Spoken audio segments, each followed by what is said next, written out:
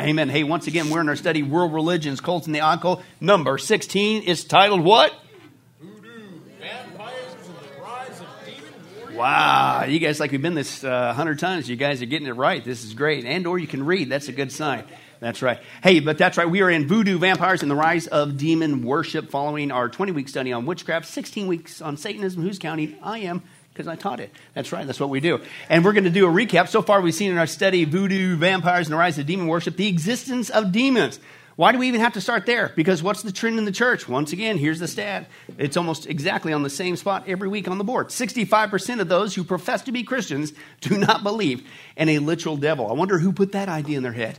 Shocker. Okay, and so do you think they believe in demons? Absolutely not. Everything is just something physical, some sort of explained aberration. No, sometimes it's not, as Paul says in Ephesians 6, just a physical thing. It's what?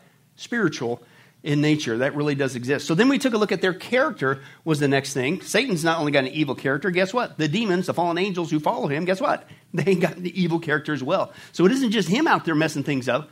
Hey, they're out there messing things up, and there's a bunch more of them as well. But praise God, God's angels, holy angels who stayed with him and didn't rebel, greatly outnumber them. Okay, so then we took a look at the tactics. Okay, so how do they mess with this? What are they up to? As we saw the unfortunate news, partly because of the church, not just the world not believing in spiritual warfare, demons and Satan and all that kind of stuff, but partly because the church is what? The church keeps their mouth shut on these issues, even though they're all over the scripture. Now it's made it easier for the occult to basically invade the church. And as we saw that, not just witches, not just Satanists are now coming into the church, dictating, controlling, and churches are even emulating the teachings of witchcraft and Satanism. But so it is with demons. Demons have now infiltrated the church. They feel very comfortable in the church. Why? Because you don't teach the Bible, right? And they certainly don't even sing songs about Jesus or mention his name. And it's just all generic and that makes them feel comfortable. Why? Because there's only one name under heaven that demons must cower and obey and flee. And there's only one name under heaven that people might be saved. It's the name of Jesus Christ. So who do you think has got churches to neuter and not teach the word of God, but they don't even mention the name of Jesus Christ? Okay, it's a demonic invasion. We've already dealt with that. Then the last time we saw what we've been dealing with in our Voodoo, Vampires, and the Rise of Demon Worship study is, well, how in the world did we get into this mess? Where not just now witches and Satanists, but now demons, not just infiltrating the world, but how they get into the church. How is it that they're actually running the show, so to speak? Okay. Well, we saw, if you were here last time, it started with the Romantics, not that cool 80s group. Okay. And but these guys, you don't want to emulate these guys, and you certainly don't want to bebop to what they believed in. They were into art and literature and things of that nature to get their message. Their message was Satan was a good guy. Right? Satan's a hero, right? He rebelled against God. Following that God stuff, that's boring. You need to be the ultimate rebel. Be like Satan. Well, that's actually where the birth of Satanism started. Okay? And at the same time, you're going to see people begin to veer off and go into this occult worship that we've been dealing with in our Voodoo, Vampires, and the Rise of Demons study. Now, we saw they got that idea last time from these guys. People began in the 1600s began to turn away from the Bible as the source of truth. And the first movement that came around was, no, don't listen to the Bible, listen to these guys. And these guys, basically, the rationalists said that truth comes by man's brain. Okay, as we saw last time. Then at the same time, we had the flip of the coin. These guys, the empiricists, came by and they said, no, truth comes by man's experience. Okay, and then at the same time all this was going down, here comes the birth of evolution, which now further got people to turn away and doubt the Bible, which shoved them even further into the rationalist and the empiricist movement. Okay, but since God, as we saw, set eternity in the hearts of men so that we would seek him out, okay, mankind knew, like, wait a second, there's got to be more to life than from the goo to the zoo to me and you. So they couldn't completely denigrate this inward knowledge that there's got to be something more to life, i.e. spiritual. Unfortunately, it led to this movement, spiritualism. And again, unfortunately, they realized that there's got to be a spirit world. There's got to be more to life. And instead of going back to the scripture, they continue to deviate off course. And now basically they're trying to get truth from beyond the grave. Obviously, it's going to be demons that we're going to communicate with. Of course, you don't call them demons. You just call them what? Spirits or ghosts or deceased loved ones. All that is unbiblical. We'll see that again tonight. But that's what they've been doing. And still to this day, there's sitcoms, there's reality shows and all this stuff that's being promoted today, that you seek truth not from God, not from the Bible, but straight from the demons with these occult methodologies, okay? Then we saw that was bad enough. Then you got the ultimate horrible combo. Then you got a movement of the people that believe that what we need to do, and it's called secular psychology came, and this is all going on at the same time, that we're going to take, not the Bible isn't going to tell us, but we're going to use man's brain, man's experience, and spiritualism, i.e. occult techniques, and we're going to use that to develop a new science called secular psychology that's going to help us fix man's brain and man's experience. How many guys would say that's a bad combo? Yeah, it is. And we saw in great detail, once again, that was promoted by Sigmund Freud and Carl Jung. And these guys, and I'll say it, was at best drug addicts, but most likely possibly insane. And I would even, definitely with Jung, was possessed. And we've dealt with it. We dealt with that in great detail. If you're here last time, these guys were whacked. Okay, and I'm supposed to listen to them above the Word of God, but that's what was going on. Now, what we're going to deal with tonight, so again, here's how it went. In the 1600s, how do we get in the mess that we're getting, that people are actually listening to demons, worshiping demons, letting demons infiltrate, not the world, just the church, okay? It's because they deviated off the Bible. They said, no, I'm going to discover truth not from the Bible, but from man's brain. No, I'm going to do it from man's experience. No, I'm going to do it by communicating and getting truth from the spirit world, i.e. demons, okay? And then it began to be turned into a religion. And that's where we're at tonight, this guy. And basically, this is the guy who's responsible for getting it kick-started. Basically, the occult things that God says don't mess with, mediumship, spiritism, all that stuff, necromancy, all that stuff that God clearly condemns, Old and New Testament. This guy begins to take it at the same time that we just explained the history there. He takes it and he makes it into a religion in Europe. And then, Lord willing, if we're still alive and still here, next time we'll get into how did it get launched over here in the Americas. But this is the guy, Alan Kardec, okay, over in Europe. But again, as always, before we get into him and how he now turned basically occult techniques, speaking with demons, into a religion, and I'm telling you, it spread like wildfire. Okay, but let's remind ourselves why God says, do not seek truth from demons. The only place you're going to get truth from, and you and I think it's common sense, right? It's from the Bible, right? But let's remind ourselves that from the Bible, what a concept. Open your Bibles to Leviticus 20. Leviticus 20. And, of course, Leviticus was written by? Ooh, and the room was silent. Usually I give you easy ones. James was written by? Yeah. Okay. Rhymes with Moses. Hey, that's right, Moses. Oh, yeah, the first 5 books of the Bible, the Pentateuch. All right, Leviticus 20, verse 1 through 7. Right, let's take a look here. And God has some strong words for people that do some particular sins. How many guys with sins are something that you shouldn't do? Yeah. Praise God all for you. The rest of you, I'm glad you're here tonight. We're going to help you out. Oh, boy. Yeah, and so he's going to, now notice what kind of sins that God has extremely serious words about. Right? But let's go ahead and stand as we read God's word. Leviticus 20, verse 1 through 7 says this, and the Lord said to Moses, say to the Israelites, any Israelite or any alien living in Israel who gives any of his children to Molech, what? Must be put to death. Why? Because you're murdering your child. That doesn't go on today, does it? Yeah, it's called abortion. And that basically is the Old Testament equivalent. Molech, as we saw many times before. And if you want to go even deeper than that, get our 8-week study, abortion, the mass murder of children, because that's what's going on. Okay, but Molech was the false god, the idol, and behind every idol is a what? Demon, scripturally, we dealt with. And then, but he basically was hollow on the inside, and he had arms out like this, and he'd be heated up from within, piping hot, red hot, and then they would throw their children alive into Molech's arm for a better life. What's the modern equivalent of that? Just as evil, just as wicked. You are murdering your child. You're taking them to a place to have your child murdered so you can have a, quote, so-called better life. It's the same thing, okay? But God says what? Those people that do that, you must be put to death. In fact, the people in the community are to what? Stone him. And here's what he says. I will what? I will set my face against that man, and I will cut him off from his people for giving his children to Molech. In other words, murdering him. He has defiled my sanctuary and profaned my holy name. Not only that, not only the individual, but if the community keeps their mouth shut on it, this is why you and I need to speak up on these issues, right? If the people of the community close their eyes when that man gives one of his children to Molech, i.e. murders them, and they fail to put him to death, I will what? God says, I'll set my face against that man and his family and will cut off from them their people, both him and all who follow him, in what? Prostituting themselves to Molech, right? Okay, now, so how many guys have said it's pretty bad? Murdering children, God does not tolerate. You do that, you get the death penalty. That was the Old Testament standard. God doesn't like this. He doesn't like it today. And we need to speak up today about it as well.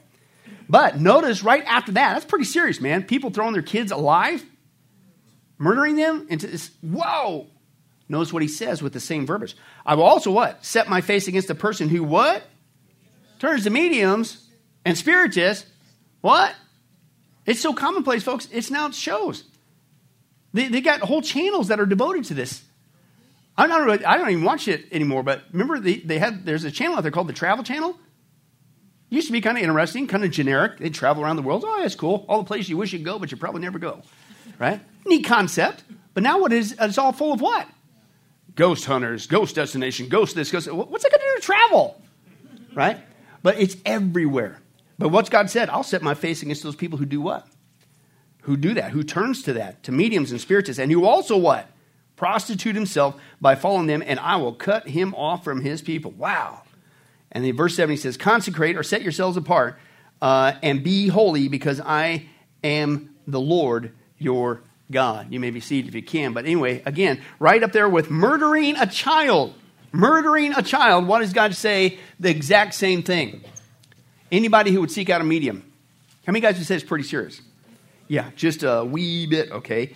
And again, this is what is behind, in a nutshell, this spiritual movement.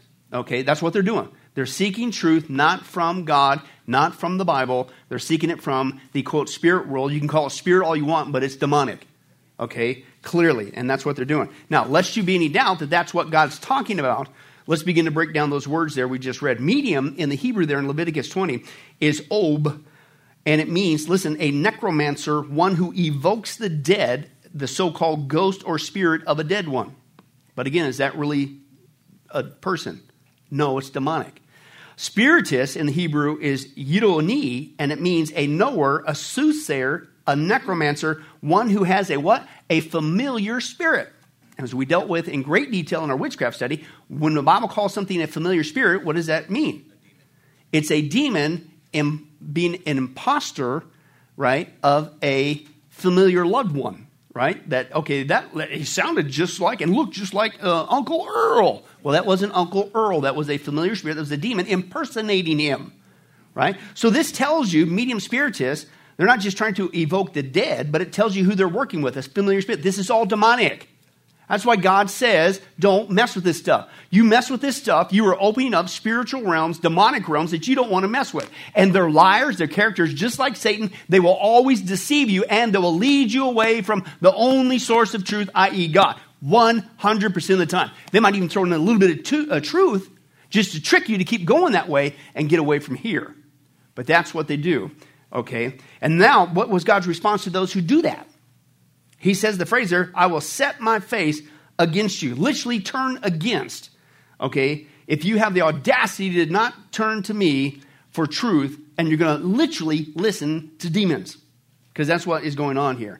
Okay? To those who what? Now listen to strong words that he says, the people who do that. Now remember, Israel is supposed to be the people of God. The church were the bride of Christ. Right? To anybody that would do that, he says there, you are playing the harlot. Right? I like the KJV in that one, and it says to go a-whoring. We don't typically use that anymore, right? Because it stings. But that's what's going on. You're selling yourself out like a prostitute. You're acting like a spiritual whore, to use the term. That's some strong words from God. How dare you sit there and say that you're my child, you belong to me, and now in the New Testament reference, that you're a born-again Christian, you're a bride of Christ, but you go a-whoring after demons. Would you say that God's got strong words for people who claim to be his child and get involved in that? Yeah. And he said, I'll turn my face against you. And you know what? If there's one thing you don't ever want God to do, is to turn his face against you. Is anybody glad that we're not under the old covenant anymore? Yeah, you better be. I'm very appreciative. Whew. Or we'd all be in a heap of trouble. I think that's Southern Hebrew for big trouble, okay? But here's the point. That's why God's got strong words for those who dare seek truth from mediums and spiritists. But see, that's what they do. It's the same thing. Satan just repackages it, right? Oh, come on. It's not a demon. It's just, a soothsayer, right? No, it's not a demon, right? That's Uncle Earl, right? That's not a demon. We're not listening to demons, right? Right? I mean, it's just a spiritist. No, it's a demon. And that's what they do. They try to tell you that it's a dead person come back to communicate with you, and it's not. Let's take a look at that issue. That is unbiblical. Watch this. Is there such a thing as ghosts? The answer to this question depends on what precisely is meant by the term ghost. If the term means spirit beings, the answer is a qualified yes. If the term means spirits of people who have died, the answer is no. The Bible makes it abundantly clear that there are spirit beings, both good and evil. But the Bible negates the idea that the spirits of deceased human beings can remain on earth and haunt the living. Hebrews chapter 9, verse 27 declares, man is destined to die once, and after that to face judgment. That is what happens to a person's soul spirit after death, judgment.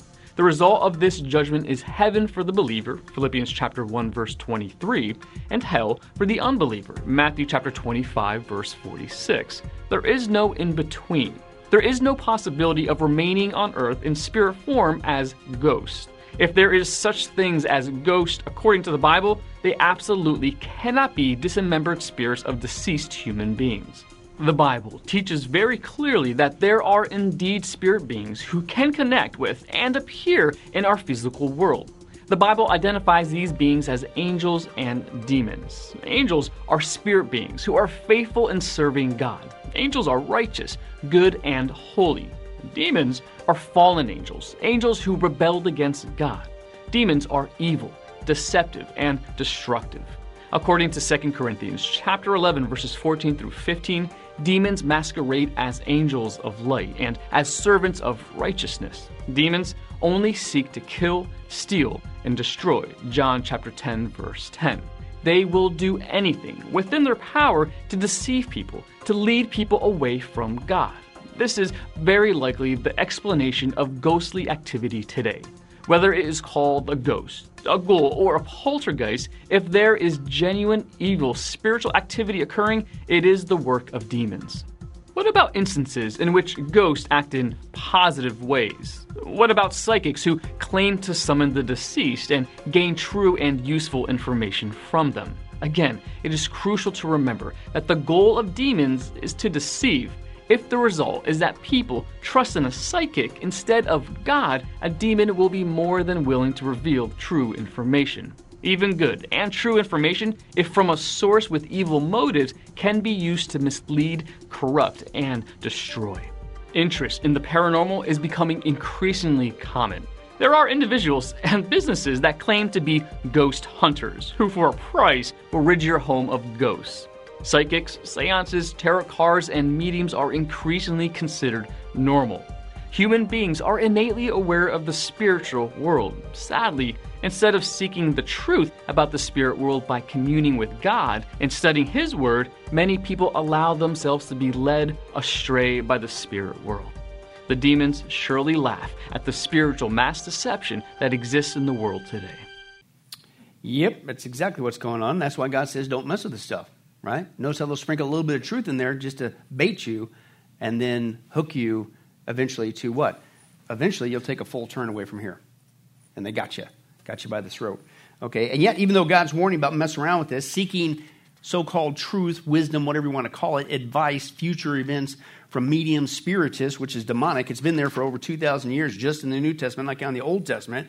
Once again, this trend that man turned away. The Bible in the 1600s, nope, that's not where we're going to get truth anymore. I'm going to use man's brain, man's experience. I'm going to combine it with spiritualism because I know there's got to be a spirit world out there, but it's from the demon world. Okay, not a good combo. And then this guy, he began to turn it into flat out this spiritualism into a religion, Allan Kardec, okay? And again, basically, he called it, wait for this, spiritism. Well, it's okay then. No. Supplant this word spirit with what really is going on. It's demonism. But see, that's what the enemy always does. He repackages, relabels, right? And so he calls it spiritism, and that's basically all this occult technique, mediumship, spiritism, communicating with the dead, necromancy, all that stuff, using the occult and all that stuff. He turned it into a religion. In fact, believe it or not, recently they came out with a movie on this guy and promoting him like, man, this guy was one of the greatest benefits of mankind. He basically took what, God forbid, all this demonic necromancy and stuff, but he turned it into a wonderful religion for all of us to set us free. Here's portion of that trailer of this movie. It's a recent movie. Watch this. All over Paris, people everywhere are going mad over this table phenomenon. Despair in this darkened world. That alone could explain this belief in otherworldly spirits. Let's put an end to this farce. They're here. They're all around us. I can't tell the dead voices from the real ones. Even people I can see and talk to, I'm not sure. Well, to do that, I need a method. A rational scientific study based on facts. I put forward the same question to different mediums. If the answer I received was the same, then we would have to assume the answer came from one singular origin. The world is moving toward a revolution, one that will define our lives to come. I give you the Spirits book. A toast. Allan Kardec. Huh? What a service. He gave us the Spirit book. We don't need this book. He gave us the Spirit book. And you're going to see, I'm going to use what? Science, a man's brain, rationalism, and I'm going to figure it out by experience, empiricism, and I'm going to use that as the tool to come up with a new religion called Spiritism. That's all he did. And it's all outside the Bible, and how many guys would say it's destined to crash and burn? Exactly. Unfortunately, it's still going on, but it will lead to people crashing and burning because you're messing with the spirit world. So let's get into this guy. That's basically what he did. This Allan Kardec guy, he was a renowned French educator, and he codified Spiritism. In other words, he made it into a religion. So he took a lot of this interest that was going on at this time, little pieces here, pieces there, and he kind of put it into a systematized methodology. Now, and remember, if you remember back in our witchcraft study, that's exactly why what really helped to propagate witchcraft in Europe and America is we had key figures that we dealt with. They took witchcraft from here and a little hodgepodge over here in this book, and people would take pieces and bits of this and spells and this, and they began to codify them, right? Same thing, into a logical kind of format, and they still use those in witchcraft today. Well, that's what he did with Spiritism, as you saw, speaking with demons, necromancy, and things of that nature. He did the exact same thing. He did this after studying so-called unexplained phenomena that was taking place at the time in Paris, over there in Europe in the 1850s. He was attending seances, and he said, well, these have got to be intelligent spirits. Demons. That's right, whoever said that, that's really what they are. And actually the rough Greek for the word demon, the irony of him saying that, daimonion means intelligent ones. These guys are intelligent. Right? And then on the one hand, they really don't have to be too intelligent because they've seen us for the last 6,000 years, been observing us, and they know what makes us tick, strengths and weaknesses. And all they got to do is wait for the next generation to die off, and they repackage the same old lie, and we fall for it. Right? So, but that's kind of ironic. His real name, watch this, was Hippolyte Leon Denizard Kardec. But he went with the pen name Allan Kardec. Not to be confused with Alex Trebek. He's a Canadian. But I had to explain that because I knew that was going through your brain, right? But anyway, you can see why he apparently changed the name Hippolyte Leon Denizard Kardec, because have fun spelling that in kindergarten, right? No, actually you're going to see one of these demons told him to do it. We'll see that here in a second. Okay, but he's dabbling in these occult practices with his brain. He's looking at it so-called scientifically, man's brain, with his experience, and he's going to codify it into a religion. That's his approach here. Now, what he produced was these things called the Spiritist, basically take the word Spiritism, what? Demonist codification books is really what you should call that. But these are the books that he provided, and people still, unfortunately, utilize today. And these books, quote, tagline, a new era for humanity. Yeah, you're going to open up demonic doors you don't want to mess with, but that's what's going on. He was born in France in 1804 as a, here it is, Roman Catholic. So obviously he had a great biblical foundation. Sarcasm to make a point. No, unfortunately he didn't. Right? So he was raised Roman Catholic. He pursued interests initially in philosophy and sciences, man's brain to figure out truth. We don't need that Bible anymore. And he married this lady. Her name was Amélie Gabrielle. I didn't say it, you did. That's all I'm going to say, right? Is it Boudoir or is it Boudette? As they say, in Arkansas when I grew up. I don't know, but that's who he married. After his death, she took over the Spiritist religion, basically demons, okay? And she became the world leading authority, and it went international. We'll see that here in a second. But in the 1850s, he met this guy named Mr. Fortier. He was a magnetizer. I'll get to that in a second. What's a magnetizer? That's a guy. Have you guys ever done that? You have two magnets there? That's just like cheap. Remember before cable came along? That's what you did growing up, man. All right? Except my family, we couldn't afford magnets. We only wish we could have a magnet. No, anyway, but whatever. So, no, we'll get into what's a magnetizer here in a second, and it has to do with occult behavior. So he meets this guy who's a magnetizer. He introduces him to a lady named Madame de Plémusson. Okay. That sounds legit, but I probably butchered it. So, and we do have one of our online families in Paris, so she'll let me know.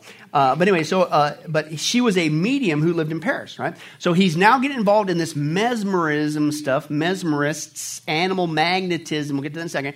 And then he's brought into a medium. He's doing seances. Not a good combo, but that's what started getting him from philosophy and science. And now he's going to take his science. He's going to figure out what's going on with this weird, strange, spiritual stuff, right?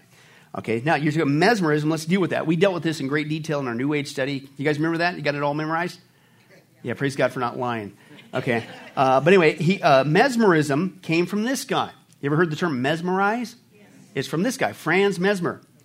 And he was involved in occult behavior, and as you can tell, he's very happy. Yeah, yeah, that's the fruit of it. But this came to this guy. Mesmerism, animal magnetism, mesmerize came from this guy, Franz Mesmer.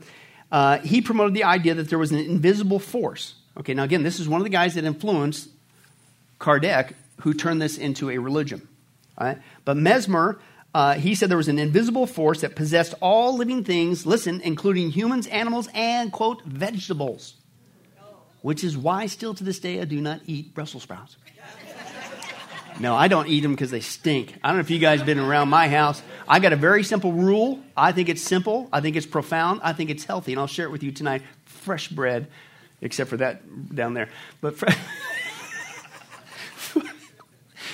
when it comes to vegetables, very simple. If it stinks when you cook it, don't eat it. Right? Well, Brussels sprouts, those are rat brains, man. That's sick. Cauliflower, what's that? A brain from a cat? That's sick. They stink. Don't eat it. How do you get up there and go, oh, Brussels sprouts? That smells delicious. Right. Anyway, so I digress. So he said there was this invisible force that was in everything, people, animals, and vegetables. Okay. But seriously, Mesmer said this force could have a physical effect on, here's the deal. Here's what he went out and did. He said, okay, there's a spiritual force in everything.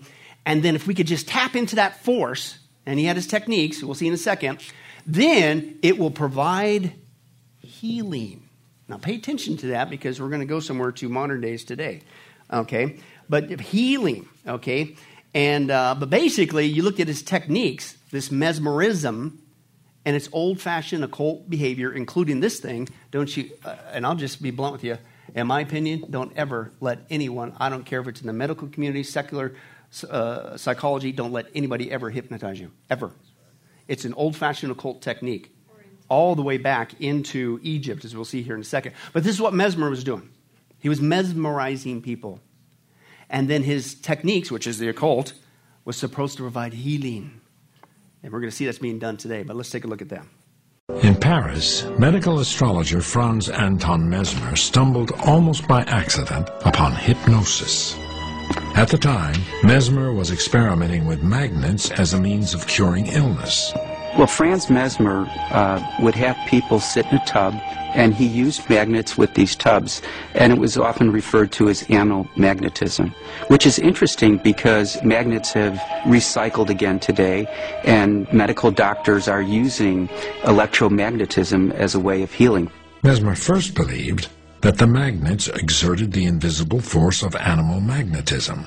Later, he thought that the force emanated from within him, and he abandoned the magnets. In actuality, Mesmer had only rediscovered another lost occult art. The first induced hypnotic performance, recorded on papyrus in a British museum, was given at the court of Khufu in Egypt over 5,000 years ago.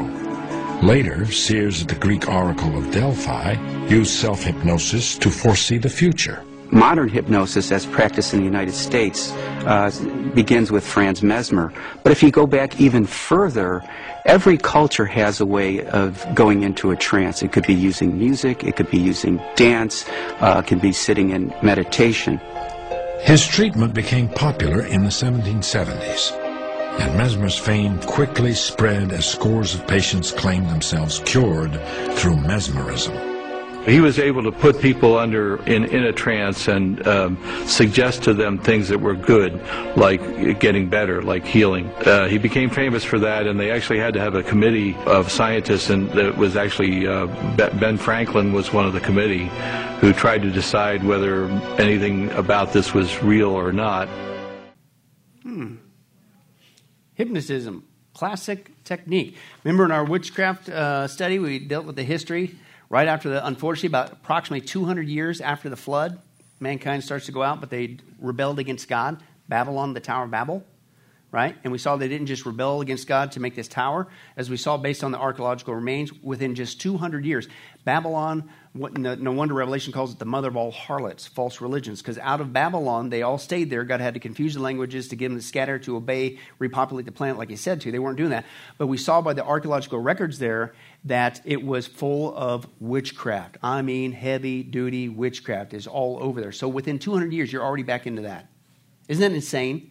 But then we traced the trail. From Babylon, it went to Egypt. So this is classic old cult technique, hypnotism, and this is what is going on with mesmerism. And he used this in various parts of the world. Again, it was to treat illnesses in humans and animals and you name it. And dare I say, I think a form of this is going on today, once again, gonna have to kick it, in the charismatic community. Okay? I think a lot of, and again, what's the focus on the charismatic community? You come and you're not going to get an experience. We're not even going to teach the Word of God. It's what? They're heavy duty on what? Healing.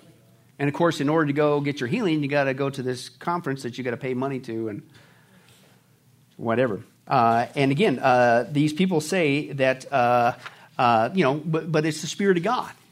Really? Now, I think some of the things that these guys do, and I'm not going to reteach through our 42-week study, Charismatic Chaos and the Untold History of the Charismatic Movement, is made glad besides me. But thank you, John, for that vote of non-confidence, pal. First it was the Velveeta jacket, now it's this. I don't know, it's just a rough week, man, I tell you. But I'll make it. Anyway, so basically what we've been seeing is, and what we saw there, is they call it Christian, the Spirit of God, but it's not. And you look at a lot of their behavior, they're literally putting people into an altered state of consciousness. Now, if you saw in the video, they said this is a classic technique. Hypnotism was one of them. That what? Gets you into what? A trance-like state. What's that? It's not just a highly suggestible state. You're in an altered state of consciousness. As we saw before, when you get into an altered state of consciousness, what doors are you opening up? Spiritual doors. That's what the occult does. And they admittedly do it because they want to connect with the quote spirits, i.e. demons. But he says there it's not just hypnotism. Okay, what you can also do to get people into this altered consciousness, this trance-like state, this hypnotized state, is music, dance, and meditation, right? So again, go back to modern days. Again, the focus is on healing and things of that nature. Also, the focus is on go to these so-called services. You don't really even get a sermon. It's what? We play what? Music and dancing repeatedly again and again and again, and you wait for some spiritual thing to show up. You might get your healing or all kinds of weird stuff. What's that got to do with studying the Bible?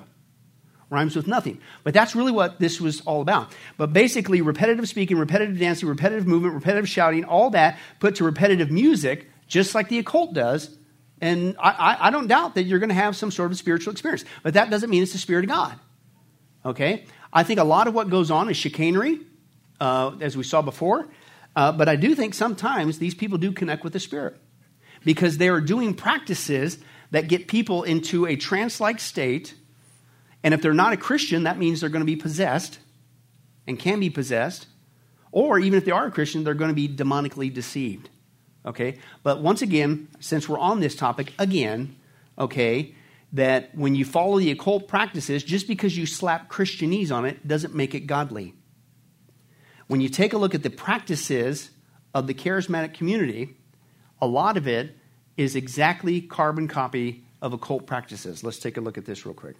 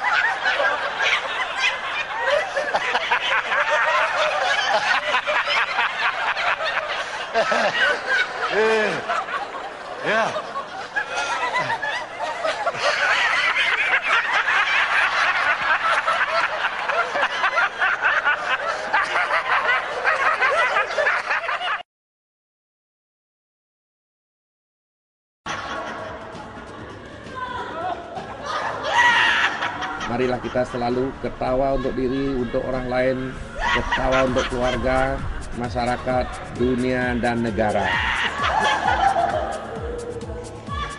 Makanya apapun yang kita cari di dunia ini, kita menjadi orang pintar, menjadi orang kaya, ujung-ujungnya adalah kebahagiaan.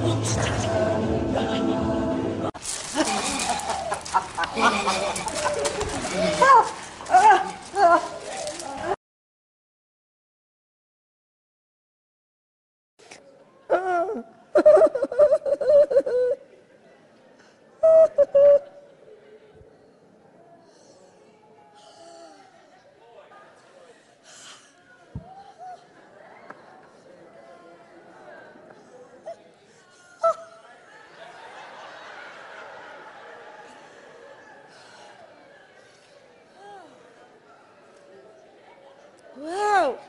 Okay. Oh.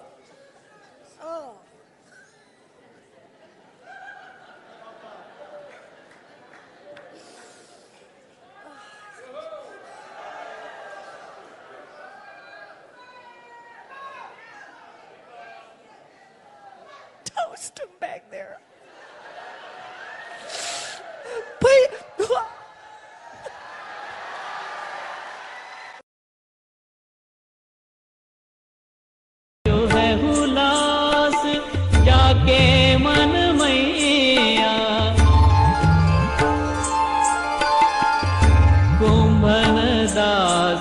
Braj कुंवरी मिलन कुंभन दास ब्रज कुंवरी मिलन चली रसिक कुंवर गिरिधरन पैया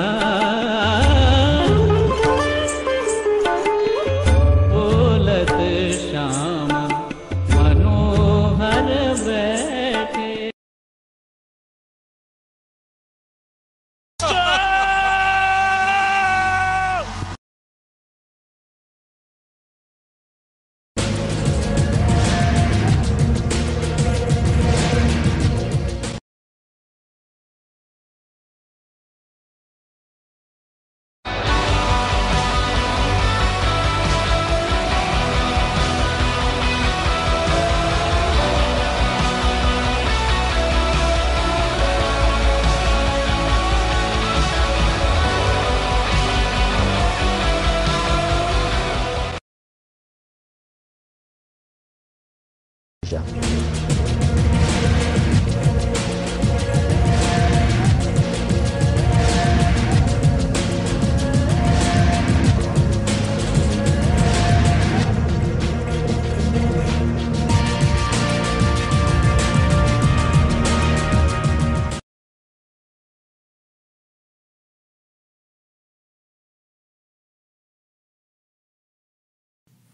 I got a theory that goes like this. I don't know. If you do the exact same techniques and methodology of the occult to get people into a trance-like state, to open up spiritual doors through repetitive speaking, repetitive dancing, put to repetitive music, then what do you think is going to happen? That. But it's okay because we say it's the Holy Spirit of God. And then once in a while, like mesmerism, people might even have a healing. So it's got to be from God. This is the chicanery that's going on today. But this is one of the things, back to Kardec, this is what was influencing him at the time. Right? He started going to these seances. He's seeing this weird behavior. Here comes at the same time this trend. Because remember, everybody's what? By this time, for almost 200 years, they're getting off of this. And they're trying to figure out with their brain and their experience. But they know enough there's still a spirit world. And so they're basically going blind and now starting to be deceived by demons. So he's into this mesmerism thing. Is well, there's got to be something to it because we're seeing a positive effects on people in some cases. They seem to get healed and things of that nature. And just like today. Okay? But he was influenced by another guy. Okay, it wasn't just Franz Mesmer. Okay, another one that influenced him was this guy. By the way, I call these guys modern-day mesmerists. Right? Because in order for you to get the healing from Franz Mesmer, you know what you had to do? Had to pay. Even that technique's copied. Apparently they're doing pretty well. You're going to stand accountable to God, I'll tell you that one. But basically, Allan Kardec, he was influenced by this other guy. This guy's Emanuel Swedenborg. Again, we dealt with him in our New Age study. He's basically considered the father of New Age movement. Okay, Swedenborg, at the age of 56, claimed to have experienced visions of the spirit world. Listen, he claimed to have talked to angels and devils, and he even claimed to visit heaven and hell. What does that sound like? If you were there for our 42-week study, the same thing that comes out of the charismatic movement. Yeah, which is all unbiblical, right? He also claimed that he was directed by the Lord Jesus Christ to reveal doctrines of his second coming. Swedenborg experienced many different dreams and visions, some greatly pleasurable, some highly disturbing. He was in a private room in London one time. By the end of the meal, a darkness fell upon his eyes. The room shifted character. Suddenly, he saw a person sitting in the corner room tell him, "Do not eat too much." He got scared, ran home. Later that night, the, quote, same man appeared in his dreams. The man told Swedenborg that he was the Lord. The Lord of hell, maybe. Anyway, and that he had appointed Swedenborg to reveal the spiritual meaning of the Bible and that he would guide Swedenborg what to write. Right? See, so now he is so deep in the spiritual thing that only he was told by God himself that only he had the supernatural knowledge to tell you what this book really meant. What does that sound like? Same thing again. And I didn't put this together to kick the charismatic community again, but it's just coming out that way. It's the same verbiage, man. Same practices, same ideas, same methodology. It's unfortunate. Swedenborg, though, however, warned against continually contacting, quote, spirits, the demons. He said many persons believe that man can be taught by the Lord by means of the Spirit speaking to him. But he warned against it. But those who believe this and desire to do so are not aware that it is associated with the danger to their souls. Now, on the one hand, he at least admitted this is a dangerous path to go. But he still did it anyway, unfortunately. But what did he just say? Let me quote that. Persons believe that they can be taught by the Lord by means of Spirit speaking to him. That's dangerous, he said. What does that sound like? Right? I don't need this. The Spirit of God's telling me to tell you. He's telling me to tell you to told you to. I don't want. Listen, if I want to know something that God's going to tell me, I'm going to read the Bible. But I want to hear it out loud. Then read the Bible out loud. We've talked about this before. How many times? I don't need you. God told me to tell you to. That's the same thing when he said, listen, if you're listening to this is the only thing you need to listen to. Because this is objective. You could test it. You could see it. It says it doesn't. But somebody with their experience, yeah, but I was there in the shower and you weren't there, man. I had a vision of a lemon and it landed on my head. And then Mr. Magoo came in flying through the window with a pair of wings. He looked like a cherubim.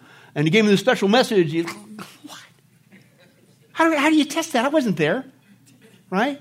But you can test the Word of God. But anyway, he even had enough sense to say that was not something good. But back to this guy, again, Kardec. So these are, what's going on? He's the rationalist movement, the empiricism. A couple hundred years now, people are off the Bible. I'm going to figure out with my brain truth. I'm going to figure out with my experience. Now I'm coming across these seances, this weird spiritual behavior. And at the same time, you got this, there seems to be something positive with this mesmerism stuff. People seem to be getting healed. There's got to be something to it, right? And then here comes this other guy, Swedenborg, and he seems to be having some success. And so that's his other influence. And he says, you know what? I'm going to approach this scientifically. And I'm going to provide to the world a safe way to approach this. His religion is basically, okay. And again, this led to the methodology.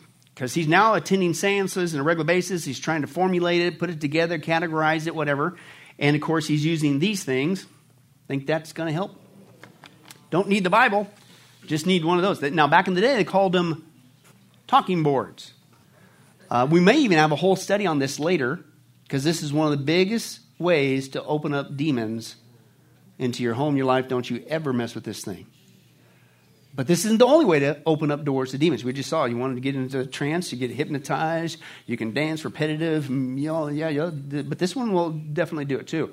Now, the talking boards is what they called them, but we call them what today? Ouija boards, right? Now, actually, and again, we got to move on, but we'll get into this later. This is a French word that means yes, oui. And this is a German word that means yes, ja. Okay, jawohl, whatever. But that yes, okay. But that's where it came from, okay. Oh, and you'll be happy to know that they're making them today for girls, and they're pink and they're cool. Wouldn't you like to have one too? But again, so this is what this guy's doing.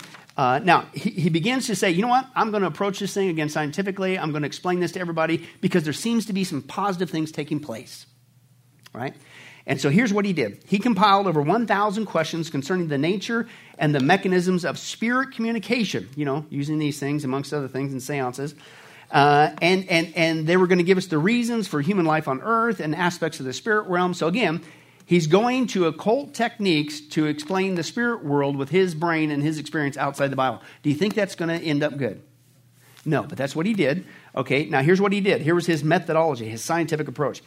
He asked those questions, these 1,000 questions concerning nature and life and man and all that stuff in the spirit world. He asked them to, not the Bible, not to God. He didn't study that book. No, sirree. But to 10 mediums who supposedly were unknown to each other, and he documented their responses scientifically. And from these, he concluded that these people they were contacting were, quote, personalities that had survived death. Dead people still contact. Is that biblical? No, your first deception.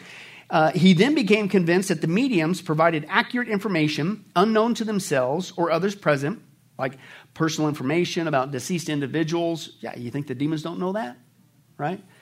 He said the mediums demonstrated unlearned skills such as writing by illiterate mediums and handwriting, similar to alleged communication personality. That's because now you're possessed, and the demons can do that, as we saw before. He also said that mediums accurately portrayed a range of personality characteristics of deceased individuals. Yeah, it's called a familiar spirit. They impersonate, they lie. Right? They can do the whole tone, inflection, language, you name it. Okay? And who do you think was around? We don't just have God's holy angels around when we're alive. What else has been floating around? Demons. So do you think they know our family history? Do you think they know all of our loved ones? From the born up, they've experienced spiritual warfare just like we still do. So guess who has all that knowledge? Right? But he thought, man, this seems to be legit. Right? Okay? But that's the problem. He was basically legitimizing this occult technique that God forbids. Don't mess with it. You're prostituting yourself. How dare you get away from me and what I say is truth, and then you're going to seek truth from this. But he's turned it into a religion. And it's got to be true because he looked at it scientifically. But basically, this is, again, the books that he came up with. You can see one was called the Spirits book, the Mediums book, the Gospel According to Spiritism. Rhymes with false gospel. Right? Heaven and hell. Yeah, I'm sure the demons will tell you the truth about heaven and hell. Yeah, whatever. And, of course, the Genesis aspect is there as well. But basically, again, the irony is he called these the Spiritist book, but where did he get every little piece of this? From demons. He got this information, all these books compiled to develop this new religion called Spiritism, which is basically connecting, contacting, listening, gauging truth by demons. He got it all from mediums who were speaking forth from demons. So every one of those books came from demons. But again, that's what we need. That's what mankind needs. That's why we just recently did a movie about this guy, because he gave us the spirit books. We don't need this. That's what's going to help humanity. A new era for humanity. Are you kidding me? It's nuts.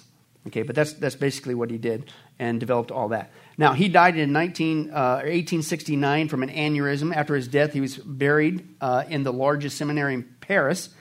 They still have a shrine to him. In fact, here's the actual photo of it. And on the shrine, the inscription reads, quote, "To be born, to die, to be reborn, and to keep, quote, progressing, that is the law." Well, he found out the hard way that's not true, because Hebrews 9:27 again says it is appointed man to die once. You ain't coming back. Reincarnation and your idea of coming back again and getting it right again the next time and the next time and the next time, it's not true. Because, again, that's what the demons told you, but it's not from God. But he found out the hard way, that there is no such thing as reincarnation. But notice how he brings it into, he merges it, basically reincarnation to what? Evolution. That we are evolving spiritually, right? And, again, that's a big false teaching of the New Age movement, which actually a lot of the so-called space brothers orbiting the planet, demons, that are telling people right now, when you see the disappearance of millions of people in one afternoon, it was us. We beamed them up in our UFOs. And for you who have stayed behind, by the way, the only way to contact these space brothers who are supposed to be aliens with a highly advanced technology, you have to what? Become a medium and let them take over your vocal cords. Shocker. Okay, and we've already dealt with that in great detail in our other studies. But basically, they're not only explaining away the rapture of the church before the rapture happens to get that implanted into people's brains, but they're saying for those who are left behind, you're a chosen one. The reason why we had to beam those people that disappeared up is because, here it is, they weren't spiritually evolved enough. You who've been left behind, it's a good thing, because you've demonstrated that you have evolved to a higher spiritual plane and you can handle the age of utopia that's coming. Sounds nuts to you and I, but for the average Joe, do you think they're going to fall for it? Absolutely, unfortunately, as well. So that's what he did there. Now, what's interesting is today, again, his wife took over when he died. You think, well, that just dropped like a hot rock. That was a fad. No, it's still going on, his Spiritism, in 35 different countries. They have what's called the International Spiritist Council. You might as well call it the International Demon Council, right? It's influenced, listen, a social movement of, here it is, healing centers. So again, they use these techniques. It's got to be legit. It's got to be good. Let's be pragmatic about it. Some people get healed. Well, there is such a thing as false lying signs, wonders, and miracles and things of that nature, but it doesn't mean it's from the Spirit of God. Okay? But they also do hospitals, dozens of communities. It's also launched other spiritualist religions. This one's called Umbanda. It's a syncretic Afro-Brazilian religion, all in the cold. I thought this was interesting, too. It also spawned this one in 1926, Cao Dai. This is a Vietnamese religion started in 1926 by 3 mediums who claimed to receive messages that identified Allan Kardec as a prophet of a new universal religion. And, of course, what's one of their big icons there? The all-seeing eye that we saw before goes all the way back to Babylon once again. And is even on our dollar. And one of these days we'll probably get to that as well. What's up with that? Okay, but how do we know this is not from God? I mean, they say it's good, it's pragmatic. And how do we know that we shouldn't be listening to this? Well, first of all, the main idea of Spiritism is that immortal spirits travel from one body to another over several lifetimes. Is that what the Bible says? You get one shot, right? Okay, but it's also to improve themselves morally and intellectually. So again, we don't get to come back. This is your one shot. Now, a little bit different there. Reincarnation, Hinduism, and the Eastern religions, their definition of reincarnation is you come back, which is not biblical, but they say you can come back as anything, a tree to a flea to a bee to another person. Spiritism takes a little bit of a turn. They only say it can only be a person. It's still wrong, but that's why we know it isn't true. Spiritism also claims that disembodied spirits can have good or bad effects on the living, and that humans can communicate with spirits through seances and mediums. So again, they condone these practices that God says don't you dare do with. They also believe that Jesus, that's how he performed his miracles, right? He was able to tap in the same power that Franz Mesmer tapped into and the spiritists and that nature. Okay? And again, they say, well, we're not even a religion, we're just a way of life because we have, quote, no ministers, and our group meetings consist of just sharing ideas about spirits, how they may or may not be moving in the world, and the results of those movements. Okay? So basically, they took the occult, they repackaged it, kind of made it into a quasi-scientific approach to create a pragmatic religion. There's got to be good in it because we're seeing some sort of positive effects there. And again, the problem, the fatal flaw in all this is what? You're trying to understand the spiritual world outside of what? The one who created everything, including angels, which unfortunately 1/3 of them rebelled and became fallen angels who were duping these people. And we still have to do it. And God tells you not to do it because he doesn't want you to be deceived, but that's what these basically are doing today. Okay? But since people don't want to seek God's truth and about the Spirit and his world even today, this new spiritual movement began to get going crazy, not just here in Europe, okay, but then it really began to come into play in America. Now, who we're going to see that once again in America, Lord willing, next time, is with these ladies, the Fox sisters. There was actually 3 of them we'll talk about, Lord willing, and they're the ones that not only got this really popular, he did the job over in Europe, Allan Kardec. These guys brought it here to America. And it was so powerful that these guys, the Fox sisters, were directly responsible of getting this into the White House. I'm talking full-blown seances. It is not a conspiracy theory. And this goes all the way back to even Pierce, which is, I think, 2 presidents before Abraham Lincoln. Lincoln, believe it or not, allowed seances in the White House because of his wife and things of that nature. And as we will see, Lord willing, it hasn't stopped. And I'm telling you, the initial research, I'm going, Trump warned us that D.C. was a swamp. But when you see this next one, it's an occult swamp.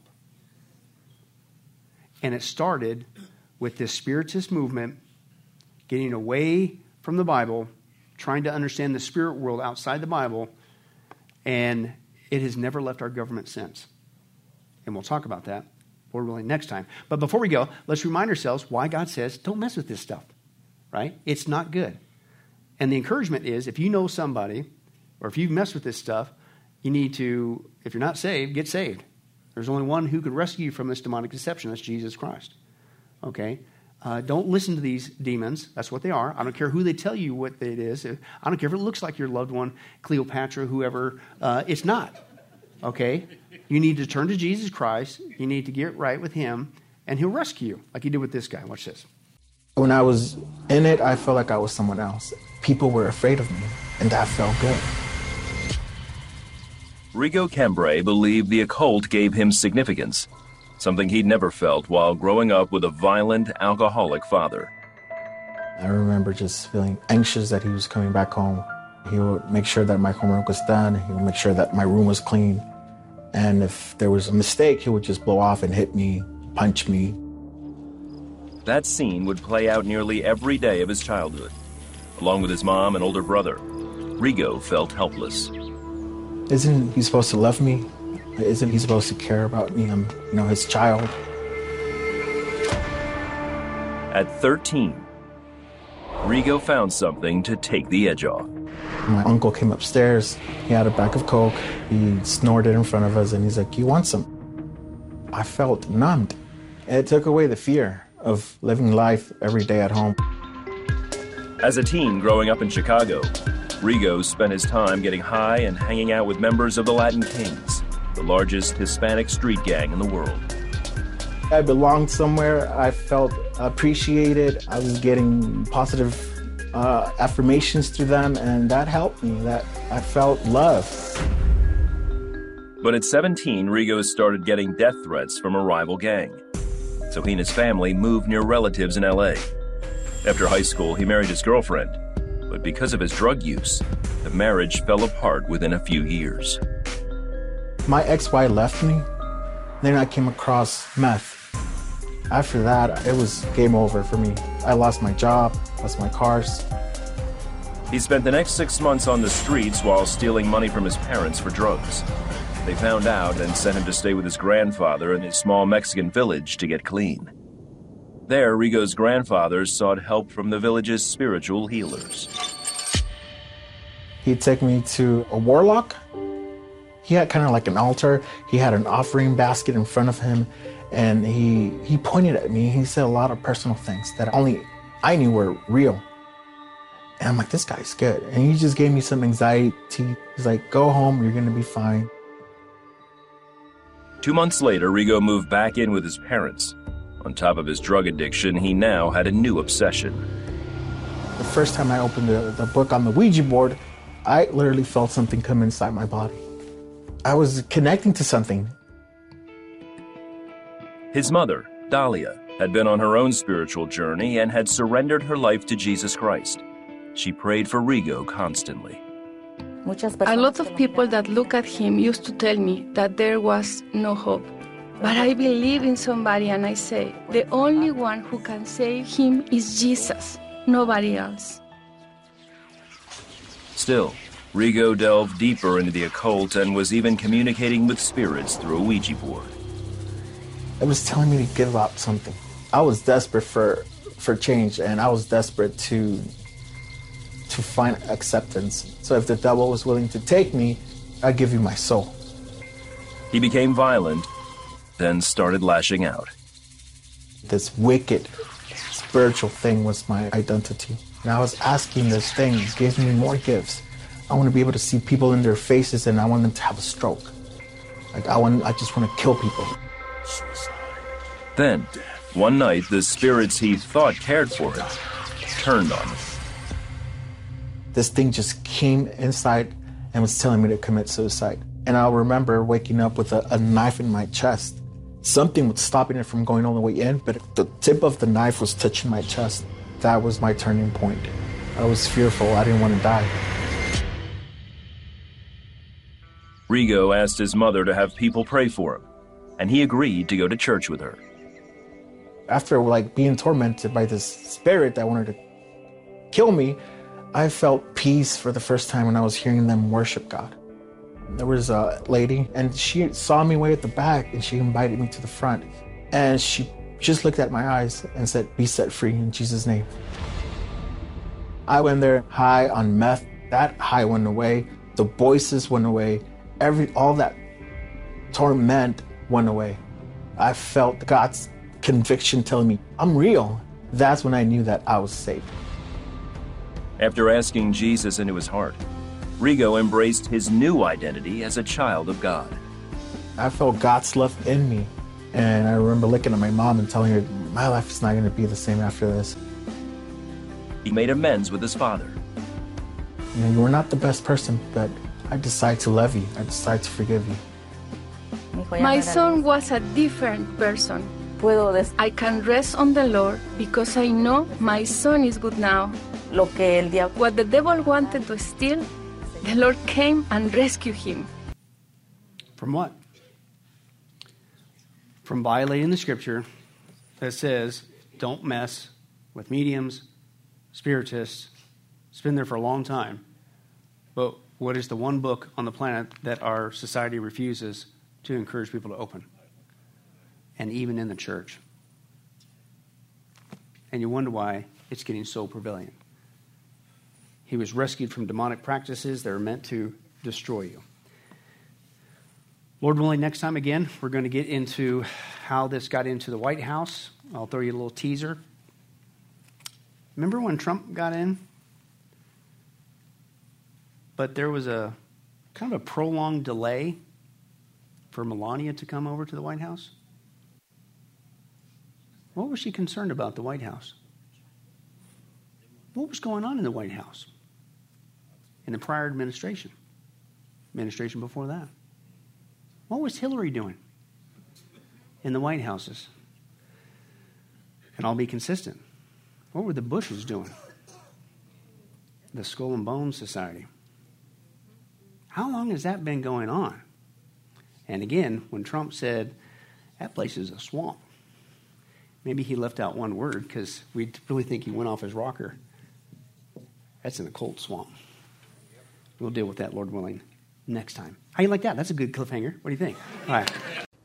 Well, hi, this is Billy Crone of Get a Life Ministries, and I hope you were blessed with this study. But in closing, let me ask you one final question. If you were to die today, are you sure that you go to heaven and not hell? Before you answer that, let me share a couple things that the Bible says. Did you know that the Bible says that God is holy and that we are not? And the wages of our sin or unholiness is death? In other words, we deserve to die and go straight to hell and be separated from God for all eternity. This is the great cosmic dilemma. God, who is holy and we are not, how can we have a relationship with Him? The two will never mix. Now, to make matters worse, we don't even want to admit this, even though God already knows He's God. And so God, out of love, gave us something called the Ten Commandments. The Ten Commandments were not something to just memorize or stick on your wall to give the appearance of being a religious person. The Ten Commandments were God's divine X-ray, if you will, into our heart and soul to reveal this truth that we need to admit. And that is this, that God is holy and that we are not. We are disqualified for heaven. So let's take a look at that divine X-ray that God's trying to get us to realize. The Ten Commandments, the ninth one says, you shall not bear false witness. That's lying. Okay? How many guys have ever told a lie? Raise your hand. Okay? Well, if you didn't raise your hand, you just did. You just told a lie because we've all done that. Well, that makes us a liar. Another Ten Commandment says that you shall not steal. Don't ever take anything without permission. How many of you guys have ever done that? Well, you guys already said you're a bunch of liars. All of our hands should have went up on that one if we're being honest. God already knows. Folks, we've all taken something. We've stolen something, right? That makes us a thief. Another Ten Commandments says that you shall not use the Lord's name in vain. He's not just holy, even His name is holy. Hey, folks, let's be honest. If you can believe it, even the name of Jesus Christ has been turned into a common cuss word. Well, the Bible says that's a sin of blasphemy. Now we're a blasphemer. The Bible says you shall not commit adultery. And Jesus said, here's His standard. Even if you look at another person with lust in your eye, you committed adultery in your heart. Wow, so now we're an adulterer. The Bible says you shall not murder. And you might think, well, hey, at least I haven't done that one. Really? Again, the Bible says that the sin of hatred, wishing somebody was dead, okay, that's the same thing. It's akin to the sin of murder. It's just you pulled the trigger in your heart, but God sees the heart. Hey, folks, that's just 5 out of 10. How are you doing? You still think you're going to get to heaven on your own? You still think that you're qualified, that you're holy like God, and you could bridge the gap and have a relationship with Him forever? I don't think so. I mean, what did we just see? You're going to stand before God, and so am I. We all are. And we're going to have to give an account for who we are. Hey, God, let me in. I'm a liar. I'm a thief. I'm a blasphemer. I'm an adulterer. I'm a murderer. And the Scripture is very clear, folks. Such people as these will not inherit the kingdom of God. We're in trouble. But folks, here's the good news. The Bible says that if we would just admit that, that's the first step. To admit that God is holy, that I'm not, I'm disqualified for heaven, I need a Savior. If we would admit that and then ask for the Savior to save us. That's what God was doing with Jesus. God gave us His Son, Jesus Christ. He took the death penalty in our place so that we could be completely forgiven of everything we've ever done and be made holy through Jesus so that we can now have a relationship with God both here and now and forever in heaven. We can become qualified. The word that the Bible uses is a word called pardon. That God is willing to pardon us of all of our sins and crimes that we've committed against Him and disqualified us for heaven. Right? And we've actually seen this work in real life. For instance, there's been people who have committed crimes, gone to court, the gavel's been passed, the judge has said, hey, listen, we all know you're guilty, you even admit you're guilty, and for your crimes, you're going to not just jail, you're going to await in jail to go to the death penalty. And did you know that there actually is a way that somebody could get off of death row? It's called a pardon. The one in the authority, the governor, can grant what's called a pardon for that person's crimes, and they literally can go free.